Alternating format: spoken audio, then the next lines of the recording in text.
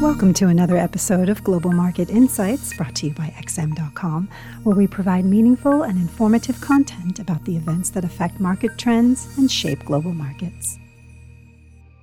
It's Thursday, October 21st, and you're listening to the Daily Market Comment Podcast at XM.com by Rafi Boyadjian. I'm Cristina Marujos. Equity markets were feeling the strain of a fresh panic about China's heavily indebted property sector after troubled real estate giant Evergrande told investors that the sale of its property services unit for $2.6 billion had collapsed. Evergrande is desperately trying to raise the finances it needs to meet the bond interest payments on its $305 billion of debt, and the sale of Evergrande Property Services Group was seen as being vital to avoid a default. The company has until Monday to settle a coupon payment of $83.5 million on an offshore bond, as the 30-day grace period is set to expire at the end of this week. A default could have a huge domino effect on China's entire real estate market and the wider construction industry. And although it's unclear how big the international spillover would be, the prospect alone of the Chinese economy slowing even further than it already is could cast a massive shadow over the growth outlook globally. Shares in Evergrande Group were last down 12.5%. However, the Hang Seng Index in Hong Kong managed to rebound from its session lows, and China's CSI 300 index ended the day in positive territory. While the Evergrande saga is far from over,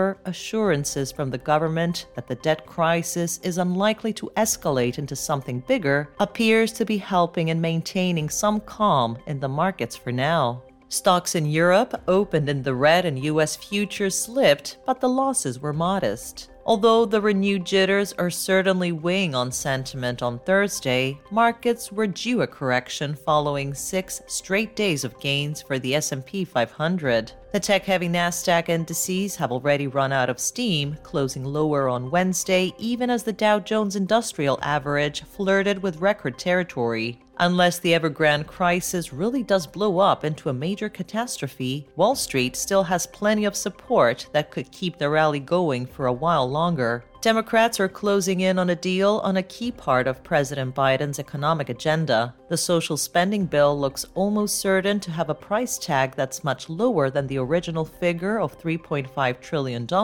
but anything above $1 trillion combined with the infrastructure bill of $1.2 trillion should nevertheless provide a substantial stimulus to the flagging U.S. economy, which appears to be slowing. In the meantime, some soothing words from Fed policymakers that a rate hike is a long way off is also likely putting a floor under stocks. Speaking on Wednesday, both Mester and Quarles suggested it was too early to start talking about rate hikes, easing the upward pressure on 10-year Treasury yields, which had climbed to 5-month highs yesterday. The recent surge in inflation expectations in the U.S. and elsewhere have been boosting long-dated government bond yields, but today's pullback in yields is likely to be short-lived, as the U.S. 5-year break-even inflation rate has shot up to 2.9% and is showing no sign of easing. The U.S. dollar, however, edged up on Thursday despite the softer yields, as the increased risk-off drew some safe haven demand. The Japanese yen also benefited from safe haven flows, pushing the dollar to below the 114 yen level. The euro and pound both slipped too, but the biggest losers were the riskier commodity-linked currencies. The Australian and New Zealand dollars were both last down about 0.35% versus their U.S. counterpart, while the Canadian dollar was off by 0.1%, finding some support from oil prices whose losses were minor relative to the recent gains.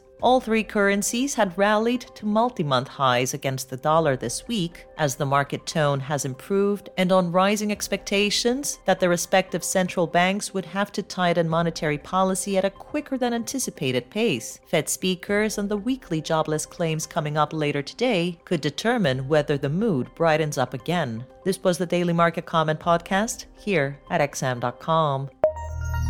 Thank you for listening to another episode of Global Market Insights, brought to you by XM.com. For more in-depth technical and fundamental analysis, be sure to visit www.xm.com/research.